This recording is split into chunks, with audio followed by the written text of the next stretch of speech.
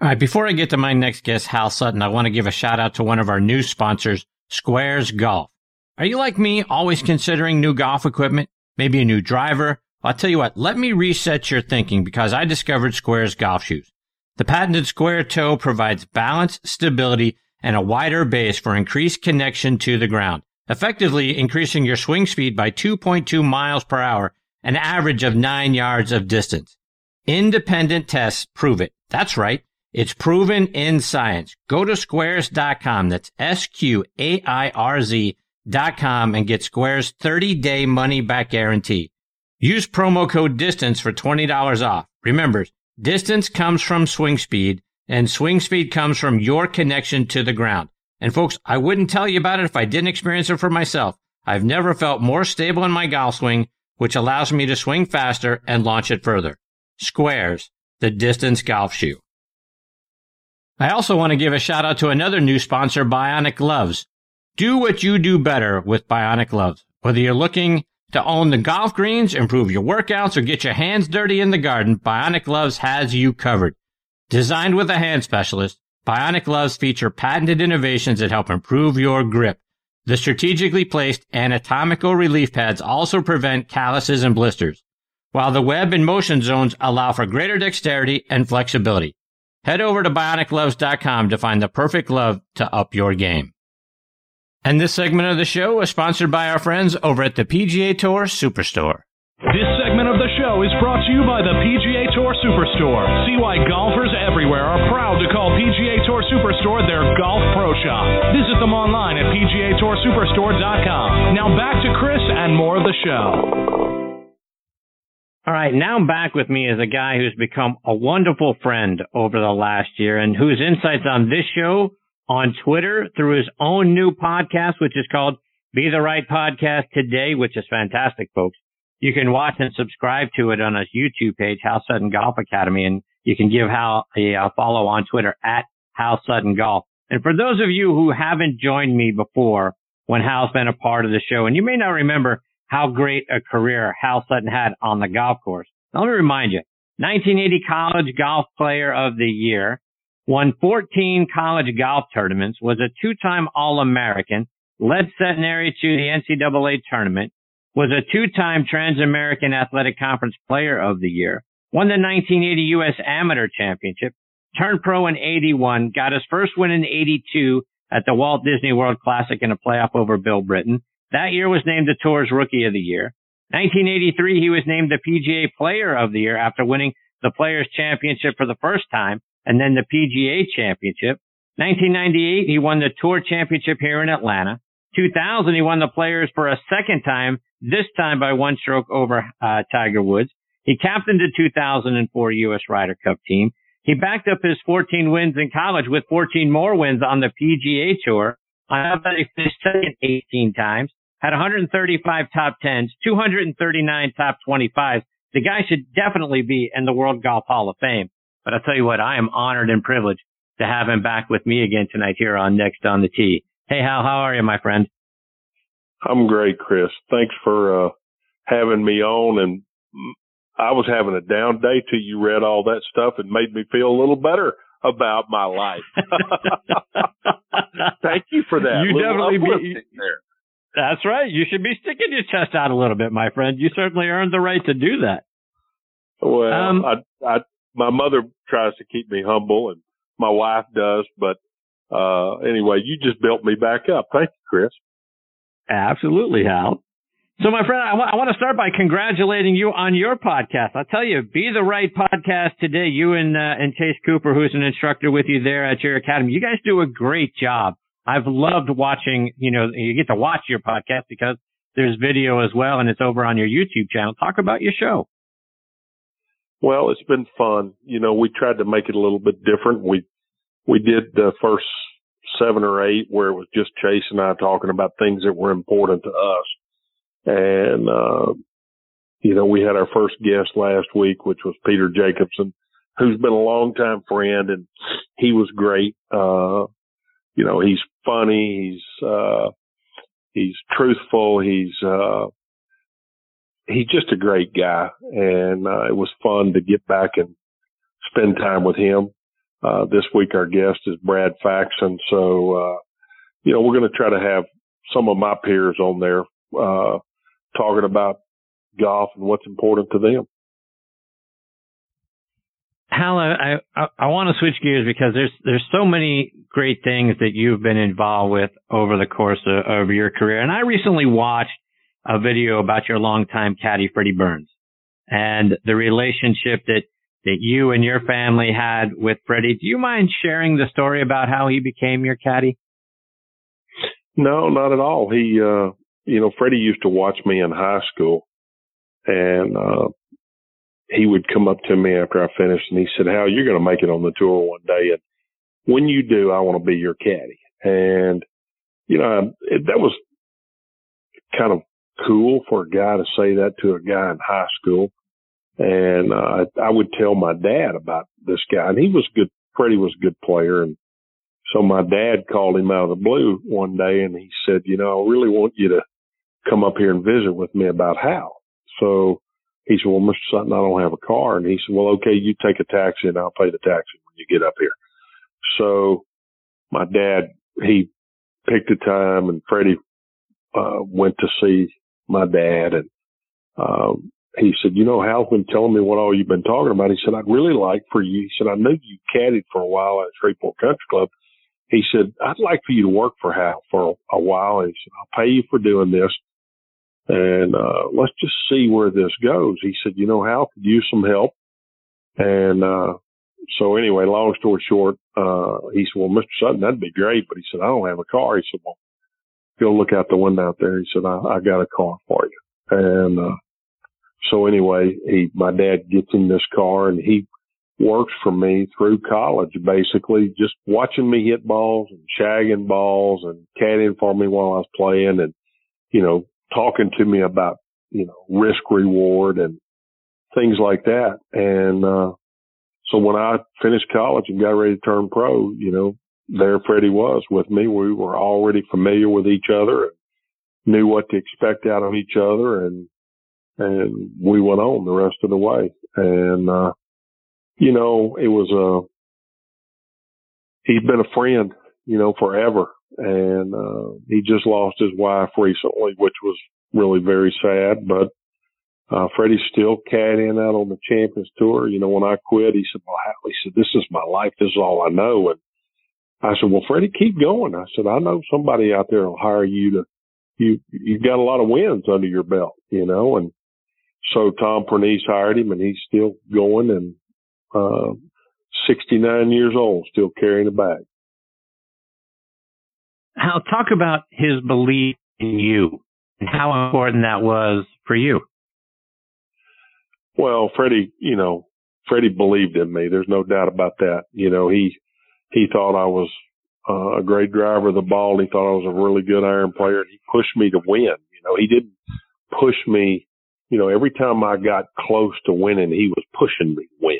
He wasn't pushing me to, let's make a check. And, this last weekend was a great example of that. People don't remember who finishes second in the golf tournament. They remember who wins. And I don't know if everybody noticed or not, but everybody except Harmon hit away from the pin on number 17. I was really shocked. I mean, Lee Westwood doesn't need the money or anything else. He needs a win, but he hit in the middle of the green. He should have gone right for that flag, regardless of if he hit it in the water or anywhere else. He needed the win. And when he aimed it at the center of the green, that's good enough. A second's good enough. And, if I had a son, anybody out there listening, you got to play to win. And that's the only thing people really remember. And if the tour has a downside to what they've done, is they promoted making money instead of winning championships.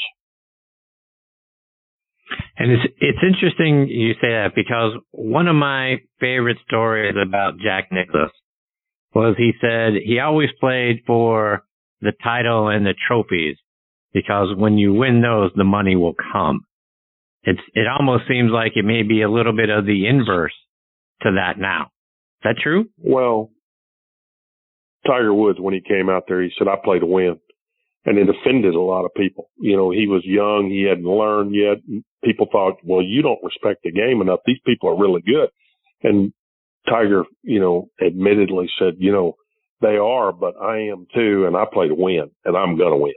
And he spent his whole life doing that. And, you know, you got to respect people like that. That was hard to listen to begin with, but, you know, 50% of the people loved that, and 50% of the people didn't like that and didn't think he was showing the proper respect for the people that had come in front of him. But I tell you, we all admire winners.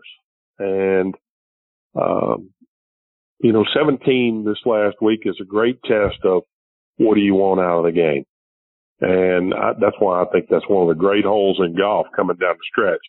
Do you have enough guts to aim it at the flag? And anyway.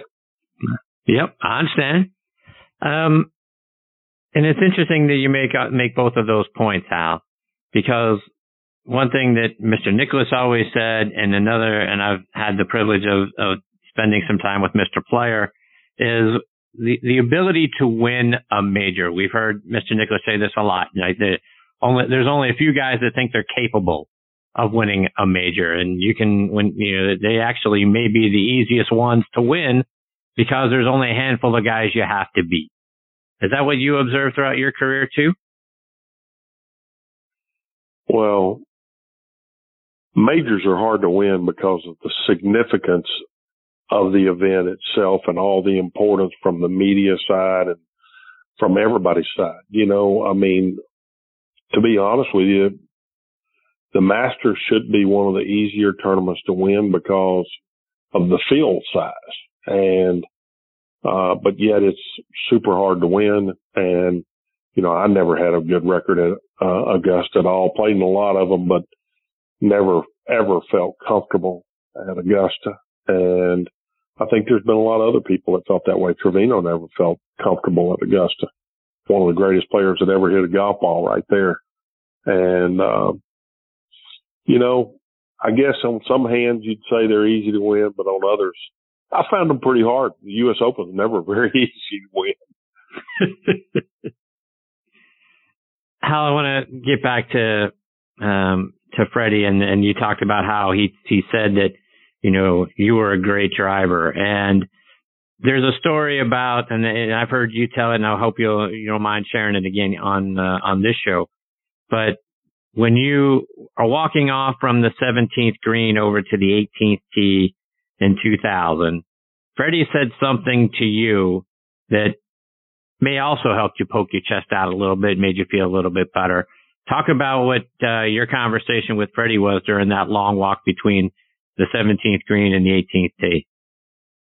Well, the minute I holed out on 17, Tiger had to make about an 8 or 10 foot birdie, a par putt to tie. And then I had to make about a 3-footer, a par putt. And so Tiger walked off in front of me, and Freddie stuck the pin in, and we're walking off together. And it's kind of interesting because the crowd is a long ways from you because of the island green. So, you know, the things that he and I were talking about weren't heard by anybody else, and nor were they impaired by the noise of other people. So he started telling me as soon as we walked off the green, Hal, you're the greatest driver of the ball. You know you are. You've got to drive it on this next hole. Because I'd hit 3-wood the first 3 days. And, you know, which was a better play. It was a safer play. And, but he knew that I needed to have the last shot in to, you know, he knew Tiger was going to probably hit his Stinger 2-iron, and I could not hit his Stinger 2-iron with my 3-wood. So he was encouraging me to hit driver, and he was building me up at the same time to believe in myself to do it. And, you know, that's just who Freddie was and what Freddie stood for. And I had my mind on the driver anyway, but it's great when your caddy is supporting that. There was no difference of opinion there. And so you can, you know, when you pull the driver out, both of us, both the decision makers in that game, believed in that. And that's, you know, 100% into it. Hal, I want to get your thoughts, not necessarily on this past weekend's Players Tournament, but more mindset. Because we've heard about Rory and him potentially trying to make some changes to his swing a little bit faster, get a little more ball speed, because he wanted to catch up with Bryson DeChambeau. And then we saw Rory, you go back a couple of weeks, we saw Rory put 2 balls in the water on 6 at Bay Hill, trying to hit it over the lake like Bryson did. Then he comes to the Players and he misses the cut after shooting 79-75.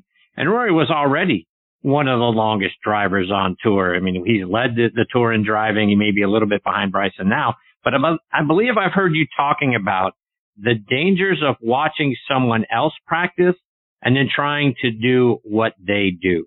Talk about why that's a bad thing. Well, I felt for a while that Rory wasn't being Rory. I felt he was trying to be what the world wanted him to be. And, for a while now, everybody's been talking about he's not playing like he is capable of playing. And that's been talked about a lot of people, so I don't really pay a lot of attention to that, but I just got the sense that Rory was beginning to buy into it. And, I made the statement about a month ago to Chase, and I really feel like Rory is trying to be somebody he's not. And, when he came out this last week, and Michael Breed had me on his show, and he asked me, he said, what would you tell Rory if he walked in to your academy right now? If he said, what would you do? I said, I'd tell him, Rory, you need to put your phone away. You need to put social media away. You need to quit buying in and caring what the rest of the world thought. You need to accept the brand that you are, who you are, be the best of who you can be, and string one good shot on top of another good shot on top of another good shot. And before too long, your confidence level will be so high. And of course, Michael Breed said to me, he said, wow, when you played, there wasn't social media and all this sort of stuff. And do you realize how hard that is? And I said, well, I didn't say it was easy, but this is one of the best players in the world. And so then he asked me about Bryson DeChambeau right behind that. And I said, it's interesting, Michael, that you do that you asked me about Bryson DeChambeau, because he's doing exactly what I just told you Rory needed to be doing. He's told the golf fathers, I don't care what you think. I'm going to do this my way entirely, regardless of what you think. And guess who the world's watching right now? Bryson's the number one show in the game. So, if Rory's listening, and if he cares at all what anybody else thinks, I think he should become who he is, become his own brand, who he is. Don't follow anybody's lead. You set the mark on what people follow. And I couldn't agree with that more. Now let's take that a half a step further, Hal, because I don't think it's just Rory McIlroy, right? I mean, that's anybody. I would assume if you had a junior golfer coming in and you're out on the practice tee or coming into your academy and that person becomes enamored with the person next to them and trying to emulate what they're doing, then you're just sort of losing sight of yourself. You're becoming someone else and you're becoming someone that you're not. Isn't that a danger just for all of us? Everybody out there. Today, my tweet was, do you know your brand? Are you figuring out what your brand needs improving on and how you need to change it? Or what are the changes that are needed? Everybody needs to know who they are, who their fingerprint is, who their thumbprint is, and become that, remain that, improve upon that, but not try to change it entirely. Hal, one more before I let you go. And on your show, I heard you and Chase talking about positioning on the practice range, even for guys at your level on the PGA Tour. Some guys are going to stand on the left and some guys are going to stand down on the right. And there's sort of a pecking order and a reason why the guys that are there that are on the left, and there's a reason why the guys are there are on the right. Do you mind sharing that? Well, it's not always the case, but I will tell you this. The majority of the people on the PGA Tour and in golf are right-handed players. And that means that the further left you walk, everybody's back is to you. And when you don't believe in yourself, those people walk to the left. And when you believe in what you're doing, those people walk to the right because you want people to see what you're capable of. And there was a time in my life when I'd walk as far to the left as I could because I was ashamed of how I was hitting the ball. And, it's all part of what we've been talking about, Chris. It's all part of, taking care of your business instead of everybody else's business. And, I wouldn't call it a pecking order, so to speak. It's just who you believe you are at the time. Hal, one more before I let you go, and I want to dip one more time back into the 2000 players, because I think most of us, when we look at and we're watching it on TV, one of the scariest shots for anybody is being on that tee on 17. Now, let's ramp that up about 1,000%, and you've got a one-stroke lead in the tournament in the final round, and you're playing against Tiger Woods. What's it like trying to draw that club back on that hole in that situation? I faced that hole twice in my life when I had a chance to win. 1983 was a completely different set of circumstances. It was about 5 or 6 of us tied for the lead. And I hit the ball at the flag, hit it 6 inches, and separated myself from the people because why? I wanted to win. I didn't want to finish second. So then, fast forward to 2000, I was in a different set of circumstances. I had a one-shot lead, and Tiger was the trailer trying to catch me. And when he teed off, he hit it right at the flag. He was trying to win. And he actually didn't hit it very good, and it barely cleared the water. It was actually just barely over the piling and into the deep rough. And, of course, I didn't have anything to prove. I had a one-shot lead, so I hit it in the center of the green with about a 25-foot putt for par. And as you could see this last week, that's not an easy two-putt. I hit as good a putt as I could hit, and it still went about 3 feet by. And, which those are knee knockers when you're trying to sustain the lead. But anyway, when you get to that point, you're trying to win a golf tournament. And I'm not sure that shot was any different than any other time because it was just, as far as I was concerned, it was me and Freddie and Tiger and Stevie, his caddie. Well, that's all that was out there. It was just us duking it out with each other. So, I never tried to look at the size or the enormity of what I was trying to do. I tried to stay in the moment the best I could. And, fortunately, I was able to there. Hal, before I let you go, remind our listeners about your wonderful academy down there in Houston, again, about your podcast and how they can stay up to date with all the great things you're doing. Well, it's Hal Sutton Golf all the way around, and Be the Right Club Today podcast. And you can get that on, Apple, Spotify, YouTube. We're just, Chase and I are just doing what we know how to do, which is love the game and love the people that we're trying to help. And, if you get in the Houston area and you want to come by and see us, we're very near Champions Golf Club, and love to help anybody that comes around. Hal, I can't thank you enough for coming back and be a part of the show.